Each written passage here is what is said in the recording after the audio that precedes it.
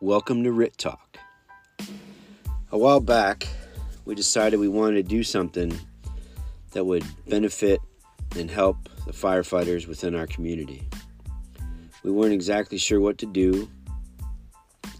We held a Zoom meeting, gathered some ideas, and we decided one way that we could help was to create more awareness about mental health. And one way of doing that is to talk about it. And that is where RIT Talk comes in. We're going to talk and talk some more. Not really sure where this is going to go, but we promise we're going to keep talking. Have a great day, don't quit, and keep pushing forward.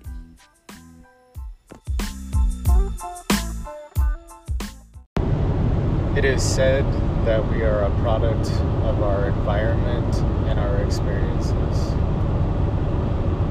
I believe that this is half true.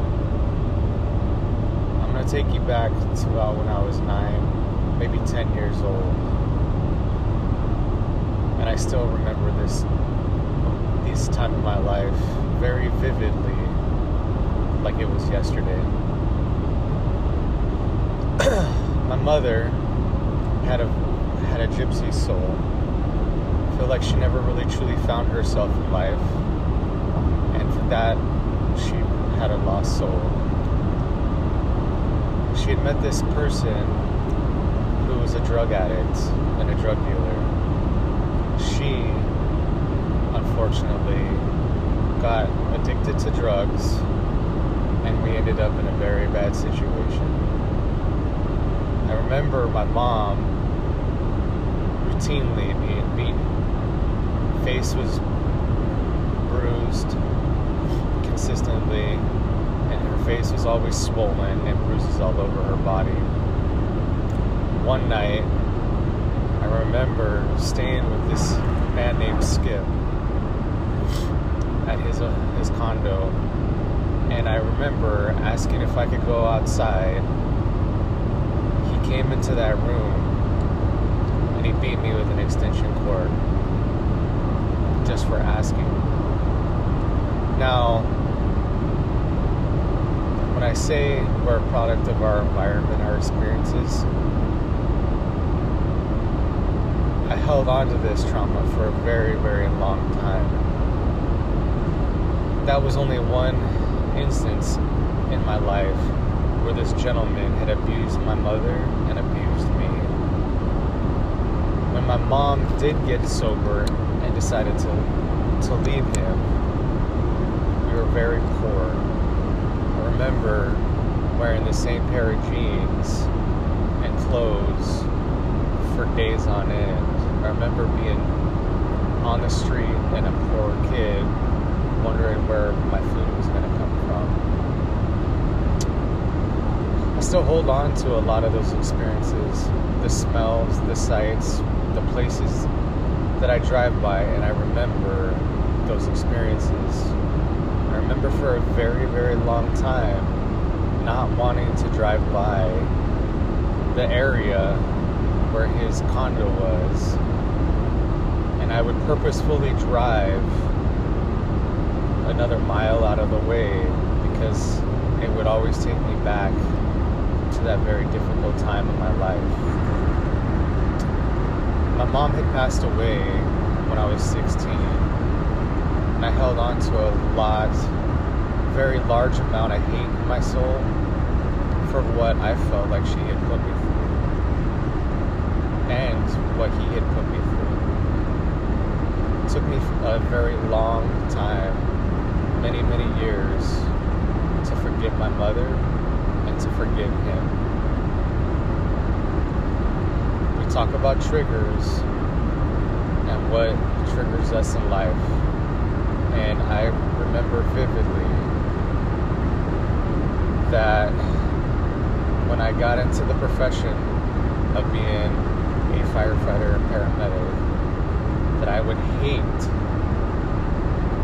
just be disgusted running on EMS calls of where people were drug addicts, I had no sympathy or empathy for anyone in those situations. When I look back on that part of my life, I'm not very proud of who I was. I feel like for the many years that I held on to the hate from the abuse, that it did more harm for me than it did good. I remember hating my mother, or having the perception of hating my mother because she put me in those experiences. And I remember hating Skip so bad that I felt like I was not a human being. I wasn't human. I felt numb to my core. I remember the day that I got help from a school counselor when I was 18. I was getting ready to graduate high school, and she sat me down. I had been talking to her for the years after my mother had passed away, and she routinely checked in with me, and she asked me where I wanted to go in my life, who I wanted to be, and was I proud for how I conducted myself in the 2 years since my mother had passed away. I initially wanted to respond with, I had all these glorious plans to go do all these awesome things and great things. But I remember telling her the truth that day, and I don't know why. I remember telling her that I initially had no idea what I wanted to do with my life, where I wanted to go, or even if I felt like I wanted to be alive. I told her that I felt numb. If she hadn't asked me and I hadn't talked to her, I wouldn't be where I'm at today. She had made a very strong statement to me and it took me a while for it to sink in and to truly understand what she said that day. But I remember her saying that just because I was dealt a bad and starting hand in life, it didn't mean that I had to continue down that road. That I had every ability in me as a person and as an individual to change my bearing in life. And of course, after long nights, a lot of loneliness, I decided that I was not going to be some statistic in the ditch somewhere. I could have easily been like my mother or anyone else that was in her circle that was a drug addict who had perished. But yet, I didn't want to be like that.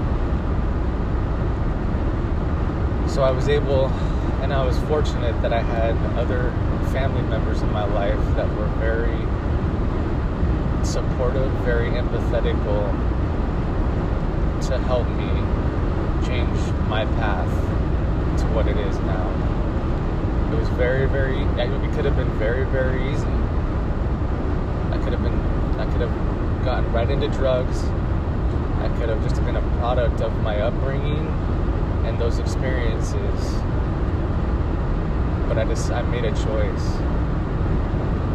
I believe that we all, whatever we are dealing with, have to remember that we have a choice. We can either choose to be the villain in our own story, or we can choose to make a new path, to heal, to forgive, and try to be the hero in our own story.